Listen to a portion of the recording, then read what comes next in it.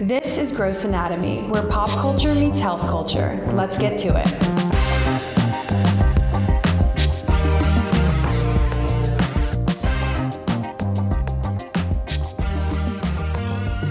Hello, good morning. Good morning. So Dr. Cohen and I are looking pretty sleepy in our homes, and our guest here is looking pretty awake and sprightly. So we asked, what's happening over there? Oh, well, I'll tell you, I almost got T-boned this morning driving through through Beverly Hills. So that would wake you up before you have coffee. So yeah, I'm a little bit awake. The adrenaline shot up and you're good to go now. Definitely. Awesome. Well, we're excited to have you on. We appreciate you taking time on a Saturday morning to chat with us. My pleasure. I think this has been a long time trying to make this happen, but life kind of gets the best of us. So I'm glad the opportunity came up. Yes. Well, welcome to Gross Anatomy. Today we have on Dr. Daniel Niku. Am I saying your last name right? Niku, but yeah. Niku, Dr. Daniel Niku. Dr. Daniel Niku is an obstetrician and gynecologist in private practice in Beverly Hills. Mm-hmm. He also works as a clinician at a federally funded Medi-Cal clinic in downtown LA. Mm-hmm. It's called Angeles Community Health Center, right? Mm-hmm. Okay. He has twice been recognized and awarded as a top student and educator. After completing his residency, he achieved board certification through the American Board of, can I just say ABOG? Yeah, that's fine. ABOG in 2021. It's early. He stays engaged via his interactive blog that focuses on women's health, including obstetrical and gynecological care. Very nice. Good job. Thank you for joining us. The blog was new to me. I would love to start with hearing a bit about, also how you and Dr. Cohen know each other, and then the blog. I'll start with, I think the Dr. Cohen, Dr. Niku connections is actually a very interesting one. I think when I was in college, and this goes back end of college, 2008, 2009, I was doing the volunteer program at Cedars, and they had an opportunity where you can shadow different departments. I had an interest in general surgery at the time, and I somehow got matched with Dr. Cohen at the time. I'm not sure if I can say this part, but he snuck me into a surgery one time. I don't know if he remembers. I've done that too with some of my students, but that's part of the learning experience.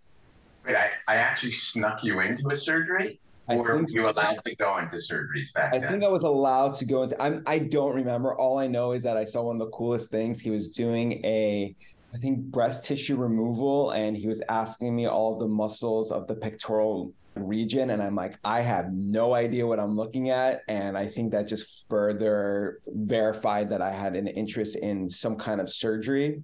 And at the time, it was only a few short weeks, but it was very memorable for me. And I think I stayed in touch with Dr. Cohen from time to time, especially as I was applying for med school.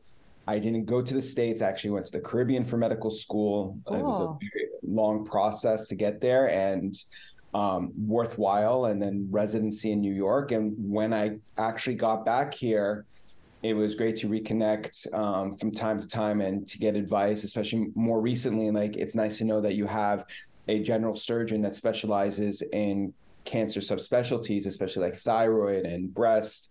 And he's been a good mentor along that way, albeit now a colleague, but I would always, consider him a mentor as someone who firmly established my foot in medicine a little bit more. I love that. But yet you decided not to follow in my footsteps, though, right? So I must have scared you off from general surgery or cancer surgery or something, right?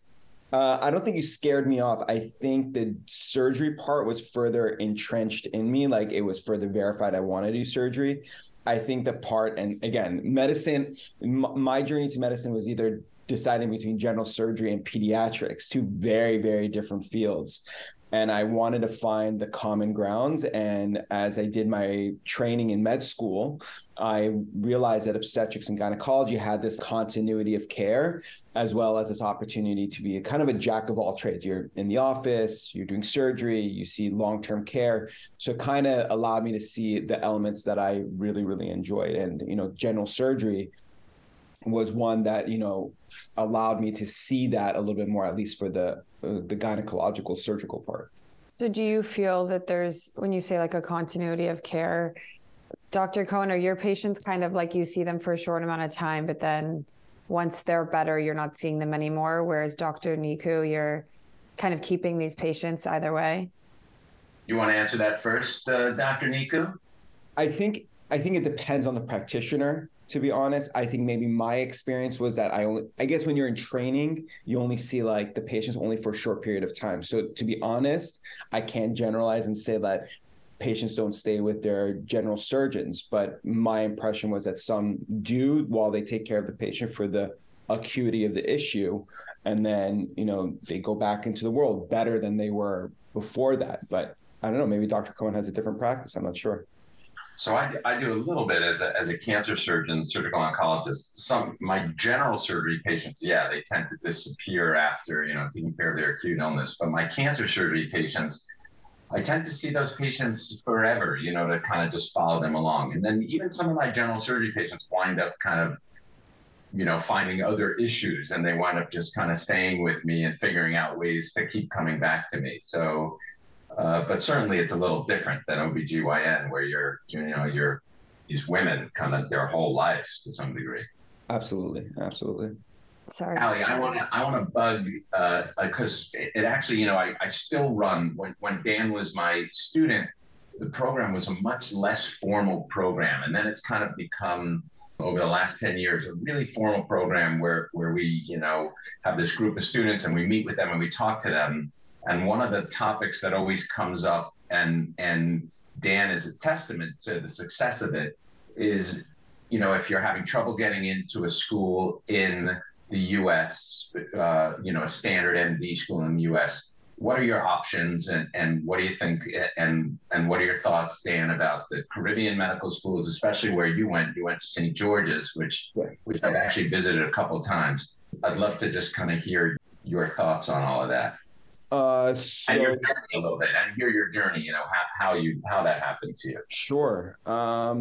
Growing up, ignored, just like my focus was try to get to med school. And I think the biggest I don't want to say the biggest mistake, but one of the errors that I made in college, I went to USC for undergrad, is that I got there and I was like gung ho. It's like, yeah, I got to do what I got to do to get into med school. And I think I overwhelmed myself. There doesn't need to be a rhyme and reason where you have to go, in my opinion, you have to go to undergrad and do 2 sciences per quarter, per semester, and do general chem and general bio. Like, I made that, honestly, I shouldn't have done that. I took too many science classes. I didn't know how to study effectively, and it came back and bit me in the butt a little bit, and it hurt my grades. And it took a little bit of time and introspection to understand that the journey was going to be a little bit longer, but I rushed it a little bit. And it wasn't really until, so I did 4 years of undergrad, and then I went and got a master's degree at Keck in global health, which gave me a little bit more of an understanding what med school studying was like, where while there's a lot of classes at once, it requires discipline and how to focus on different topics and how to then integrate that. For me to integrate it wasn't just sitting there and studying it. And I hope I don't upset you, but you did that extra degree because you had applied once to med school and not gotten in? Correct. Yes. I didn't get in. My MCAT scores weren't that great. So and I'm not afraid to say it, I was in therapy at the time, going through like my general anxiety. And my therapist this guy was a nice Jewish guy. And he's like, listen, if you have an opportunity and even a slight amount of your foot is through the door, why the hell would you not take it? And that, like, I thought I needed to be in the States. And while, yes, being in the States really helps, obviously, with your residency, it's very, very competitive. Mm-hmm. I realized that if I don't take this chance on myself now, I would regret it for the rest of my life. So I applied. I went to one of the better Caribbean medical schools. It kicked my ass. It really kicked me to the ground. Like, the schools are designed to really take in a lot of students and filter out as many as they can. At least that was my experience. And it just bare boned you, and you have to rebuild yourself to a degree where you feel confident. And I went into my rotations in my 3rd and 4th year of med school I think, better than most med students that were from the states that I rotated with. We worked harder. Again, this is not against U.S. schools, just for my own personal experience.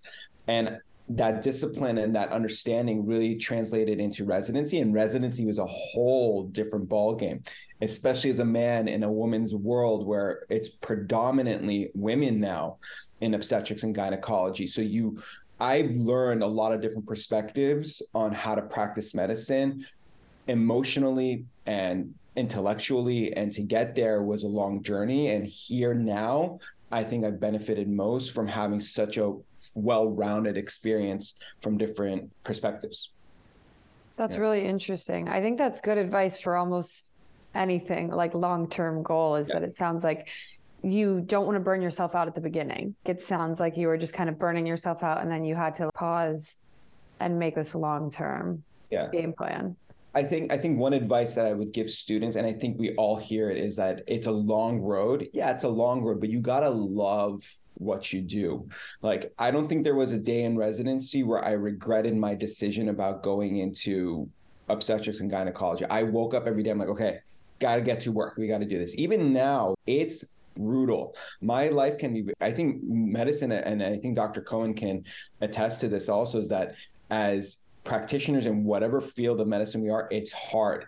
Mine is just a little bit unpredictable. 3:00 in the morning, like calls to do deliveries are hard. But the reality is, I love what I do. I really, really enjoy it. It's fascinating to take care of women, get them from their adolescence to their menopausal stages in life. Is such a broad, fascinating thing that as a man, I'm beginning to appreciate more and more. But as a practitioner, it's something that we can provide all women that we can really need to educate on as time goes on. That's amazing. Unless Dr. Cohen has a question, I have a lot of questions about that. Sure. Yeah. What does it feel like to be a man in a field that serves women? I feel like there are not a lot of fields that are in that order. That's really rare, I think. I think it's probably the only one that really, I mean, urology, everyone thinks urology deals with both men and women also. So if you're thinking about anatomy, my uncle, ironically enough, his name is Dr. Daniel Niku, but he's a urologist. So funny enough, sometimes I get patients sent here and they're confused, and then they realize that there's a misunderstanding there. But your parents had to name you after him just to make they had to. It just happened to be that way. It takes a level of emotional intelligence. And I'm not saying that I'm perfect. I'm still learning, about how to communicate, especially in this world where there's a vulnerability as a practitioner, and there's a vulnerability among women, especially with the Me Too movement, and understanding how to respect women's autonomy and women's rights and women's health. It's an ever evolving thing, and it's so important to keep your foot to the ground and really listen to your patients, especially in this field. While everything is 5-star reviews, and I'm lucky to have a lot of patients that are happy with my care, I've had a lot that are not. And that just, you take that information from every experience and really try to apply it even better to the next, because this is a very vulnerable place. Being in a doctor's office, let alone a male provider's office, while that may be the old school, it's more new school that there are a lot more women who are OBGYNs. I'm like a dying breed a little bit, but it takes a lot of courage and it takes a lot of respect to women to really be in this field. So I try to stay as humble as I can every day. Amazing. During your residency, what percentage of the residents were female versus male in OBGYN? So I was at a small community program Where were you? Staten Island University? Staten Island University, yeah. That's funny. I'm going to cut you off there a little bit. That's fine. My very first, I went to downstate in Brooklyn, so SUNY. So one of our affiliates was Staten Island University Hospital. So my very, very first rotation as a third-year medical student was OBGYN at Staten Island University Hospital. That was my very first rotation. And I loved it. And I loved being at Staten Island University Hospital. I loved OBGYN. I loved, but interestingly, I can't remember any of the female OBGYNs. All the attendings, all the docs were these male big Italian guys with names like Arbucci and something like that. Yeah, that's right. And some of the residents I remember were women. And in fact, I remember I got amniotic fluid in my face during a delivery because I had to rupture the membranes and the woman was pushing. And I was being proctored or mentored by a female resident, and the two of us got saturated and drenched, and we're just cracking up. And that's right. Yeah. So you were there. You were at Staten Island, eh? Oh, so I was in Staten Island, and you're right. It was very Italian, very Russian. It's very different now, or when I went there, obviously it's changed. When I was there were 4 residents a year. When I was a final year resident, when I was a chief resident, it was me and 3 females and then 2 other males. So a total of 3 males in the entire program. Now I think every year, except for 1 year, they have 1 male. I think, and even at Cedars here, they have 7 residents a year, and that's 28. They have 4 or 5. It's very different, very different. And so you obviously, when you're seeing a patient, you always have a chaperone, I imagine, with you, or even maybe 2 or something like that. Like in the olden days, a man would just walk in, take care of the woman. What is it like these days? Regardless of man or woman, there should always be a chaperone with the provider. That's good to know. Yeah, honestly, that's information. Matter. It should be both. It should be offered. So I generally offer my patients. I'm lucky that I proctor PA students from the USC PA program. So I have them rotating with me. So either when I go in the room, they're there with me, or I'm having them do the exam if the patient allows it. And they're female. But the times that I don't, if the patient says, no, I'm okay with it, you document that and you make it aware that, there's an opportunity. Now, if I miss that, I try not to miss that. I think that's very important to make the patient feel safe in the room. Occasionally, I've had a patient say, because I'll often have, I often have an entourage with me when I'm seeing patients. Right. Occasionally, a patient will say to me, I just want to be alone with you. I don't want anybody else in the room. And then I kind of sometimes feel a little uncomfortable. Do you ever kind of get that too? Not real. I'll be honest, not really. I don't think I let it get to me, but I get it. There has been times that yes, but I try to understand why. And then if I feel uncomfortable, I say, listen, perhaps we should, especially if they're undressed, I would tell them to get dressed or something like that. You don't want to be in a vulnerable situation where something can be said or done from either party. So you want to be as respectful as possible. Yeah, I was going to ask, as far as making women comfortable who maybe haven't seen a man before and are a bit nervous, what are the first steps when they come into your office? Because I don't know if maybe really in a pinch I've seen a male OB, but typically I also have only seen women. And that being said, that's not to say, in my experience, maybe I shouldn't be so selective because some of them were just as cut and dry or abrasive as any male doctor I've seen. Listen, honestly, I think it's 50-50. I think I've had women who say that they've gone to women and they didn't like their experience. I've had women who said that they've only exclusively gone to women and they've just in a bind, like you said. Mm-hmm. I think it goes down to 1, perception, and then 2, what your comfort level is, not mm-hmm. all provider. If you made every man and woman the same, it really comes down to personality. I really take time with my patients. I typically now see 20 to 24 patients a day in my office, somewhere in that range. And I'm very lucky because that took time to build.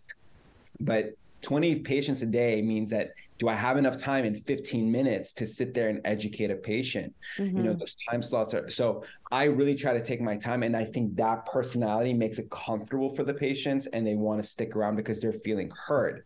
Yep. Other times when you're seeing patients really quickly, it may feel like you're being rushed. And a lot of, at least in my field, patients don't want to feel rushed. They want to be heard. So there's a little bit of a balance there. But listen, I've even spent time half an hour with a patient and they come back to didn't like it. I mean, it's yeah, I could just feel. And also people have personal experiences, right? Like they may feel uncomfortable for their own reasons that are out of your control. So that makes sense. It just is interesting to think it can feel like a really vulnerable position to be in physically and emotionally, but also is there a flip side of men don't go regularly to a doctor where they sit naked unless they have like a specific issue, and not just naked, like naked with their genitals out. That's so uniquely female to be that vulnerable. Yes. And I don't think I have any other comments for that, because it's just, it just is what it is. That's what it is. That's what it is. Like when we tell our patients to do an annual exam, the perception is that you need to get a pap smear every year, which is not necessarily true. The recommendations are every 3 to 5 years. Now, some patients will come and say, hey, I want to get my pap smear anyways. Fine, get it. These are recommendations in medicine that we provide to patients so that we can create continuity in care, to understand that from year to year, things can happen. So we advise that so that we are ensuring good, proactive, healthy practices so that we don't miss something, or that they have someone that they can go to every year. Oh, that's interesting. I didn't know that. And then also, Allie, the only equivalent is men coming in for like a hernia check, which I unfortunately see a lot of, So, I have my hands, in men's scrotum. It's not uncommon. And then the patients that we don't operate on will come in a couple times a year to get checked to see, do they need surgery, do they not need surgery, or men, following up regularly with their urologist, but like your uncle, but I don't do. Yeah, it's a very, very interesting thing. Yeah. So, but that's kind of situational, right? Or are you regularly getting checked for that, right? A hernia? No. Honestly, I should be a better patient. I haven't been to my physical in about a year or so. So doctors, you heard it here first. Honestly, the worst patients. We're the worst patients. We're holding you accountable. We'll check in. Please do. Have you been surprised at all? I mean, this might be like a blanket statement, but how little some women know about their own physical body, like their anatomy and their health. As a young woman, I've been surprised by me and my friends kind of learning like, oh, we didn't even know that's what that was called. Or yes and no. I'm not surprised, because the more I hear it, so I'm very lucky to be in both an affluent and non-affluent areas of the city. And I have a lot of immigrant families that I see in the Medi-Cal system from time to time who have no idea. And they're unfortunately just being told, this is what you need to do. Ironically enough, the same thing is happening in affluent communities. So like I went to a Jewish day school. I remember that health class that we took, but that was in 4th grade. Like, wow. Honestly, to me, it should not be 4th grade. It should be every year recounting the same topic and really reintroducing to both men and women what's going on. There's some like I'm on Instagram and TikTok. My marketing team has been trying to get me on that. And because of that, a lot of the stuff that pops up is women who go around and saying, do you know where the vulva is? And they hold up a sign to men and they can't even identify. They think that the entire female genitalia is just vagina. And that's not necessarily the case.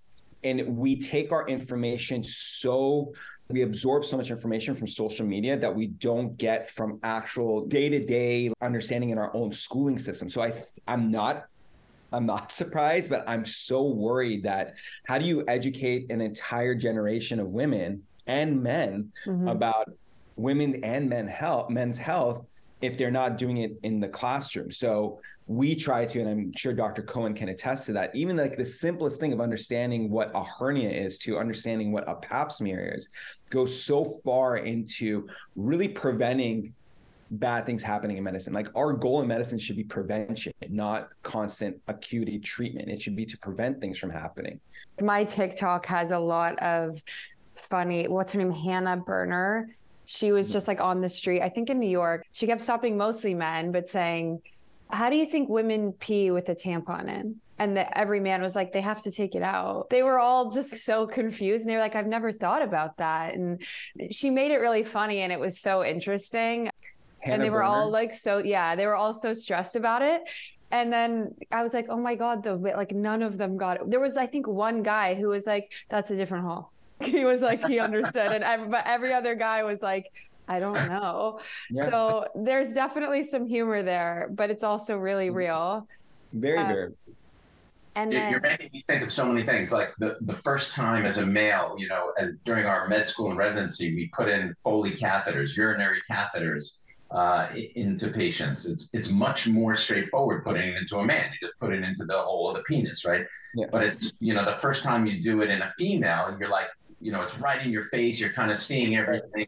And even like the nurses sometimes, watching them, when they don't necessarily know where they're putting that catheter. The female nurses, I mean, sorry, there were male nurses too, but even people who are used to doing it, everybody's body's a little different, so it's not always straightforward. But just talking about the human body, I don't know, Dan, if you had experiences with something as simple as the belly button, the umbilicus, like people don't realize like what that's all about, and some people have like the dirtiest, disgusting belly button with like years worth of crud, like a giant ball of crud in there, and you're and that's not even the genitals, that's just the belly button, and that, like when you're prepping them for surgery, and sometimes they wind up taking a tumor out of the belly button just of dirt and gunk of years of buildup.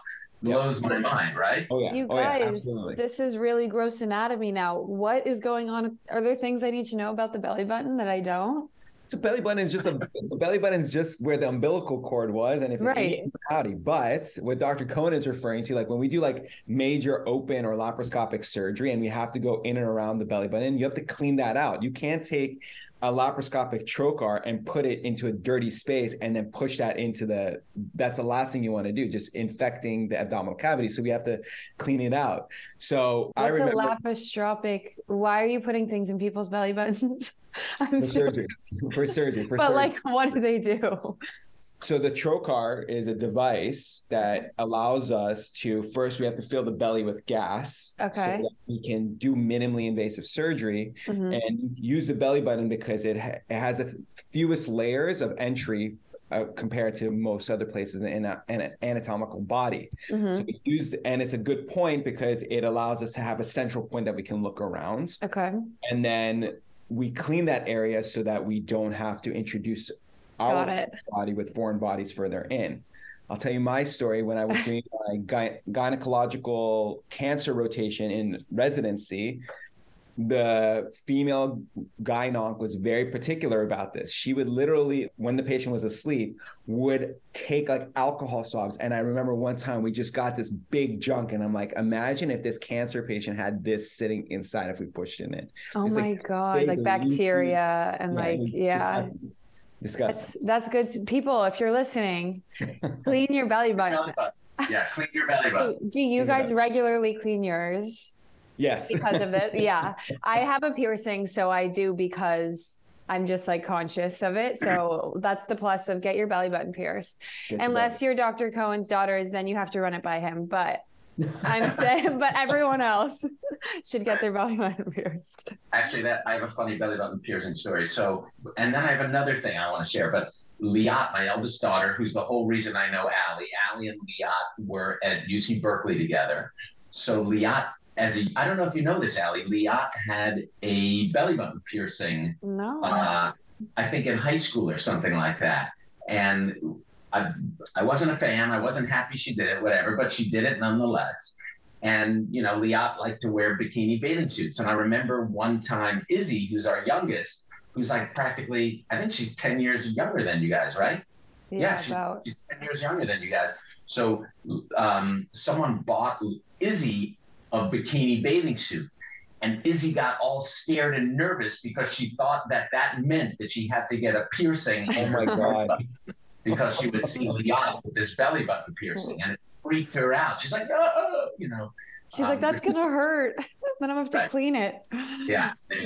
But what I wanted to talk about, you were talking about sex ed stuff a little bit, and I've talked about it a lot and on the podcast in the past, not recently, and we've even done episodes on it.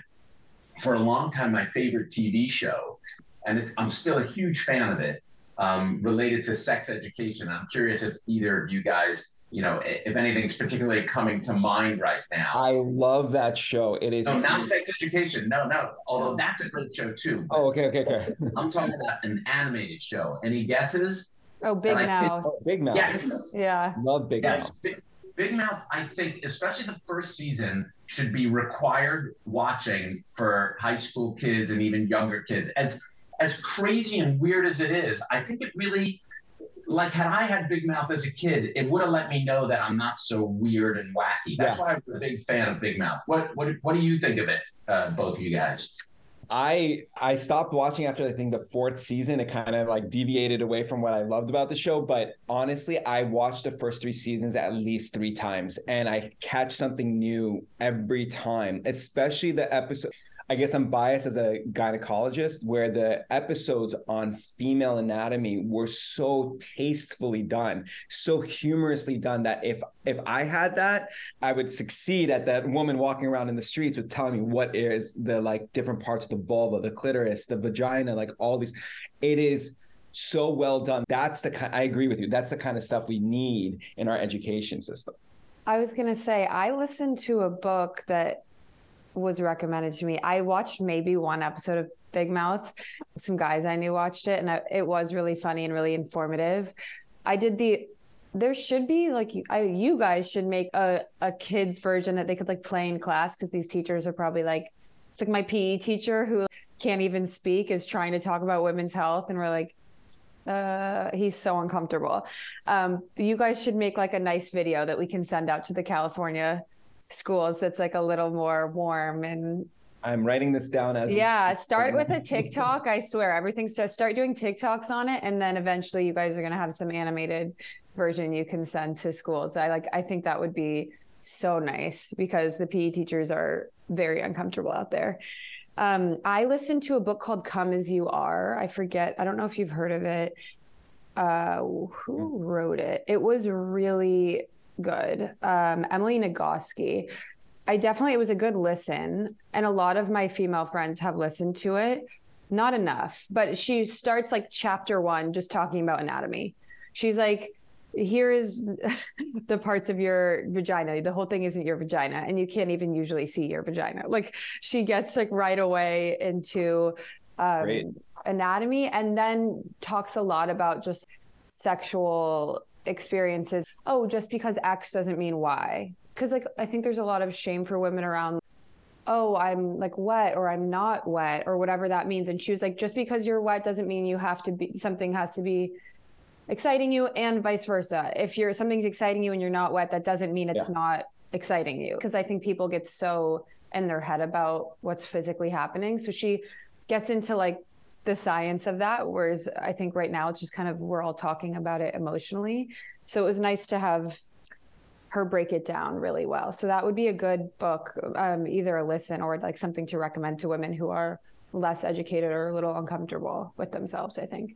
I mean, this might be a controversial statement to say, but screw it, I'll say it anyways. I think we've done a terrible job at creating a world where women feel comfortable, and men, let alone, feel comfortable with their sexuality. Yes, we have a great movement going on with LGBTQ community. We're trying to create a more inclusive environment, but at the crux of it all, we've created way too much shame when it revolves around, especially women's health.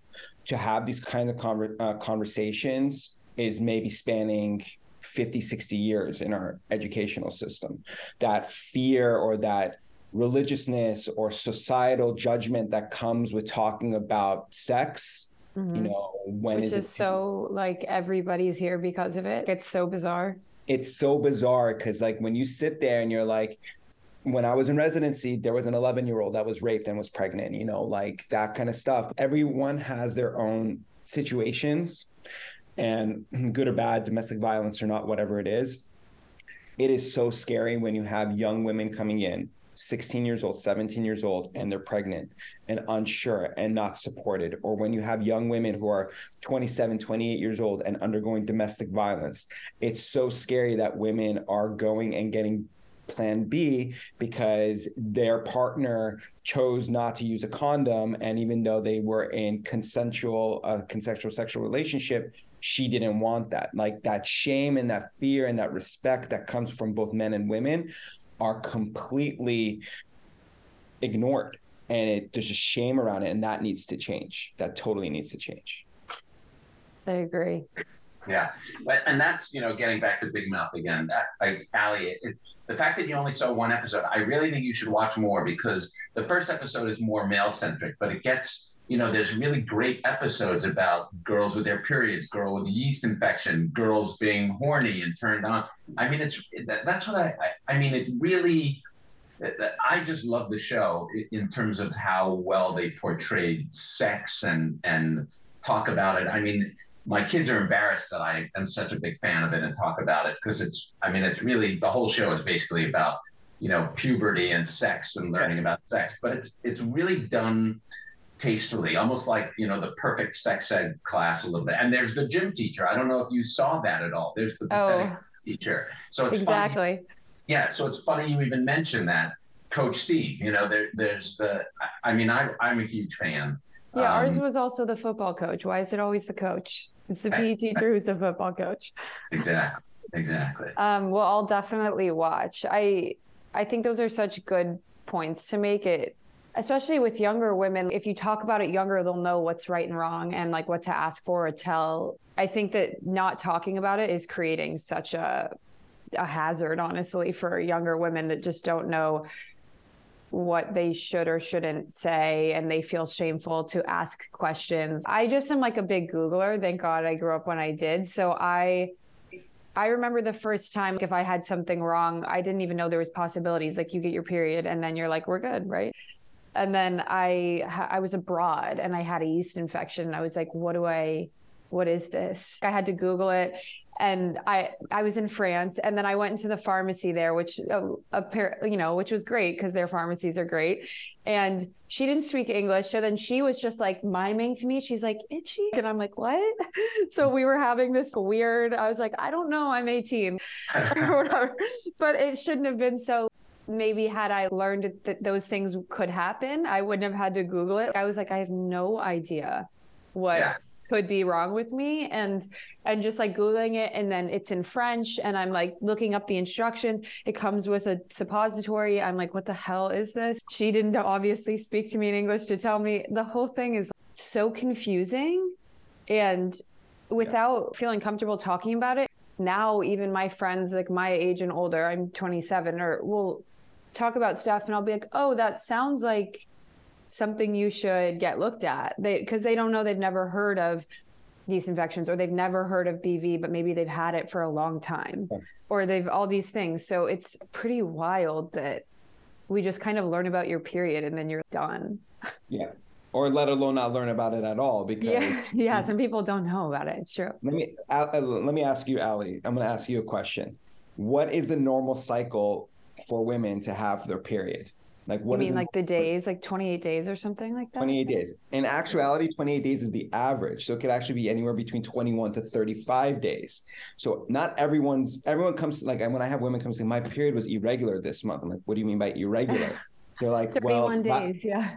Yeah, like last month it was 28 days, but this month was 29 days. I'm like, okay, but people don't know that. Like, women don't know that. Men who are taking care of their wives don't know that. They don't know. And it's okay. When it becomes irregular is when you're bleeding for like a month straight, or you don't have your period for 4 to 5 months, and then all of a sudden it comes. Those are what's irregular, not 1 or 2 days. But no one really talks about it. No one really knows about it. They just assume what they hear or know from the knowledge that's passed down from their mom or their sister. Yeah, it's mom usually. And sometimes moms are like, I have a lot of friends whose moms are like not comfortable talking about it, so they just don't know anything. Yeah. Without Google, they would have no clue. And so I think that's a good point. I think in my mid-20s, I had I'd had an IUD for a little and then got it out, and my period really changed, and I was really nervous about it. I was like, oh, is this like okay? Like, should I be checking up on that? I felt so scared. Is it okay if I'm bleeding longer? Does that mean I'm like losing more eggs? Am I going to be less fertile or something? It's just hard to know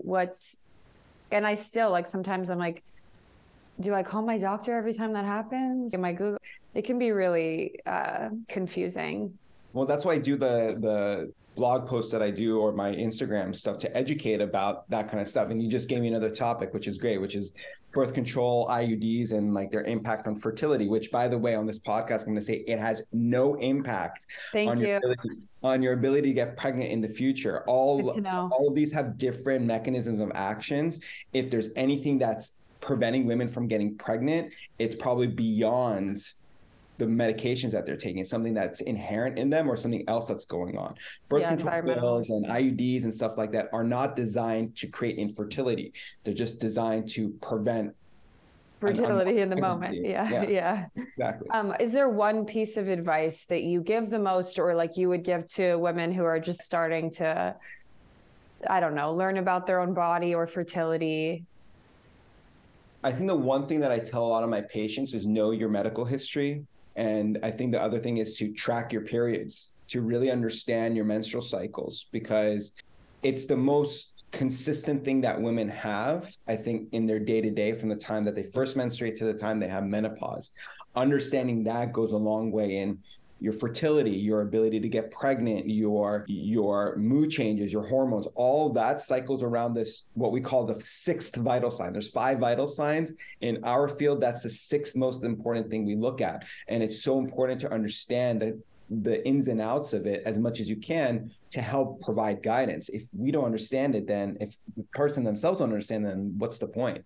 Yeah. What's the 6th vital sign? What did you say the 6th vital sign is? The menstrual cycle. Oh, the menstrual cycle. Okay, cool. Yeah. At least we jokingly call it the 6th vital sign, but it's very important. No, it is. I think it's also trending. I'm also on this side of TikTok that has this. Maybe other people listening aren't, but people are talking a lot more about like, oh, in this phase, in your luteal phase, you do this. In this phase, I didn't know that was a thing. I think intuitively, I was just doing that already. Oh, in this phase, you'll maybe want to be a little bit slower, have less energy. In this phase, you'll have a lot of energy and you'll want to do X, Y, or Z, or eat more. I think that mostly I was just doing that like the week before my period. I'm so hungry. And then after I feel so energized. But women are, I think, really tuning into that for the first time and like sharing information about it. You're actually very, very right. I think the beauty about social media, it's allowed a lot more communication, albeit there's a lot of misinformation out there. But I think the empowerment, this is like a new form of we're getting information from our moms kind of thing, for women at least. This is a new like hive mentality where we can take information and start piecing it together to create some kind of cohesive knowledge. But it really takes the responsibility of a professional like ourselves to really guide people, say like, listen, use Google, use TikTok. There's nothing wrong with that. But if you're not sure, talk to us. This is what we were trained to do to help you. That's it. Mm-hmm. Well, I don't want to take too much more of your time. Dr. Cohen, do you have any other questions? We could get to more of the silly stuff a little bit. Should we get to more? Well, do you have a favorite OBGYN or delivery or movie or TV show that, past, present? I had a few that when I knew we were going to be talking to you, 2 particular movies popped into my mind, but I'm curious to hear if you have any famous delivery scenes or anything related to OBGYNs or anything. I mean, I saw Knocked Up many, many years ago, but I knew that was going to be it. That's probably the only one that's really come to mind. There was one from Grey's Anatomy that I watched a scene where the guy performed a C-section under no anesthesia in their house because something was happening. And it was like this big controversial thing. I'm like, yeah. That's never going to happen ever. The drama in that, it's fascinating, but it's a shame that there's not enough around it. It'd be very interesting. I would have to think about that a little bit more, but those are the 2 that came to my mind. I have mine. Interesting fun fact about Knocked Up, though. The guy who played the OBGYN. Actually, yeah. What's his name? He's also in The Hangover. Jong, whatever his name is. He's a real doctor. He's a real doctor. Yeah. I don't think he was an OBGYN, and I think that was actually his first, I think that might have been his first role in Knocked Up. I'll tell you right now, actually. Wait, I'm looking him up there. Well, I looked up the cast, but I don't remember which one was the doctor. I know which one it is. It was Asian guy. The Asian guy, yeah. He played he was in The Hangover. It was Ken Jeong. Is he a doctor? Yeah. He was a doctor in real life first. That's and amazing. I think that was his first role as an OBGYN. But so that's kind of a crazy, funny experience a little bit. The other movie that popped into my mind, not necessarily an OBGYN movie or anything, was Rosemary's Baby. No, I've never seen it. Oh, I haven't seen it either. That's an old, I've heard of it. Oldish movie about people trying to bring the devil or Satan into the world. And they got her impregnated with the devil, but crazy, wacky movie. There's a lot like that. I feel like there's a lot where it's the devil, something with fetuses being the devil in so many scary movies. Have you heard of the show, The Nick, with the very first episode I heard was about a placenta accreta or something like that, or a placenta previa, that they had to do a delivery, and they were like learning about how to use cautery for the first time. And like this controversial episode was about this delivery. Another one that just popped into my head was, if you saw House of the Dragon from Game of Thrones, I only saw the first 2 episodes, but one of the few episodes was how they had to do a breech delivery and they couldn't, and they had to, I'm not going to ruin it. What happened, it's like, I think I'm getting there. Actually, we're showing it. It was crazy. What's a breech delivery? Breech is when the baby's buttocks are presenting first, or legs are presenting first, and not the head. So got it. That's a whole different conversation. Well, next episode we'll have you. I have 1,000 questions for you. But Knocked Up I was pretty young when that came out. It was 2007 it came out, and I was born in 96, if that gives context. And I saw it in theaters and was like blown away. I was like, I'm never having kids. My 9 or 10-year-old self was like, not okay. But it was such a good movie. And the first time that I understood what delivery was. So it was very informative. And then the end of Twilight was the next time. She's like dying, and then they're cutting her open while she's dying, and they're pulling the baby, and you're like, oh, okay. So then she dies, but she comes back as a vampire, so everything's fine. Right. Worked out. As long as you have vampire venom to you're good. Inject, right. That's right. And then we usually end with asking what you're consuming right now as far as TV, books, podcasts. Doesn't have to be medical, just what you're liking. So I got married back in March of last year, and we went on our honeymoon in June, and we had seen the movie Dune, Denis Villeneuve's film. And I'm like, I got to read the book. And I didn't realize that it's 6 books. I'm still stuck on the first book. So that's what I'm reading right now. And TV show, Sex Education, the last season just came out, and I finished watching that. And we're watching Yellowstone right now on NBC. That's a pretty intense show. I didn't realize how intense it was, but it's a pretty interesting show. So those are what we're watching right now. I have comments about all of those things. So I'll start with in backwards order. Yellowstone, did you see the episode? I think early episode, there was one of their cows had a breech delivery, right? Did you see that episode? I saw that one. Yeah. Speaking of breech, so you made me think of that. That was pretty cool. Kevin Costner and his son deliver a baby cow breech, right? And they yank the legs out first. So that was kind of a cool. Pretty much the same thing that we would do. Yeah. Exactly. Just pull. Yeah. And although you guys try to turn the baby, you don't try to get the legs out, right? Yeah. So we sometimes, depending on the presentation and the gestational age, we will try to flip the baby to get it head down, so in the appropriate position. So that's called an external cephalic version. Yeah. Is that a reason, just since you're talking, is that a reason to do a C-section, or these days you're pretty good at doing breech deliveries? So it's interesting. Ideally, everyone should be trained. We're trained, but there's risk with a breech delivery, and there has to be a comfort with doing it. One of my colleagues, Dr. Barry Brock, who's in my office, as we share office space, and I think I would like to call him the king of breech deliveries. He gets a lot of consultations for that, but he has a set of rules also that he gives, like you have to meet certain criteria during the labor process. So there has to be a comfort level and be prepared. But a lot of providers end up doing C-sections on their breech patients. So tell our listeners, what's the danger and the risk of a breech? while not common, there's the risk for head entrapment. So like the cervix needs to dilate so that the head can come out. It could get stuck. That's one thing. Or the baby can turn into position where the legs come out first and it's not. The cord can prolapse, which means the umbilical cord can come out and cause trauma. Those are like few and rare, but those are things that a lot of people like myself, we get a little nervous about. So experience really plays a role here. So that's what's important. Yeah. So, and then the other show, Dune, as a kid, I didn't like to read. And somehow, all I read were comic books. And somehow, the very two first books that I ever read as a kid were The Old Man and the Sea by Ernest Hemingway. And I don't know, and that I read for pleasure. Yeah. And Dune, and the first Dune book. And that turned me into a reader, those two books. So I actually read the Dune books and saw the original Dune movie with Sting. I don't know if you know, Sting from the East played the bad guy in the original movie. But I recently reread the first Dune book, and because the movie came out, I love the whole Dune series. It's very well written, very well written. It's pretty cool. And then the first thing you said, what was it? Oh, Sex Education. Great show. Great show. I haven't seen the last season yet, but Sex Education is another one of those kind of shows that makes sex kind of okay, and talks about it.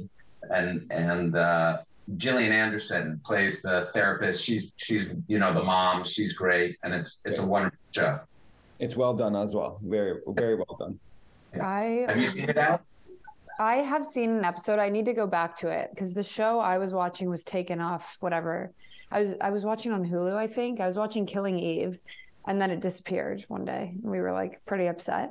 We were in season 3 or something, and we're not willing to get. Now it's on like the AMC app, which I'm not down to do that. I'm not getting new apps for shows. All these apps came about. And I know. You're like bill anyways that you're paying every month for like TV and everything. I know. I'm like, I have Prime, Hulu, HBO, Netflix. Like if it's not on those 4, we're done. Sorry. Yeah. I love the show, but we're out.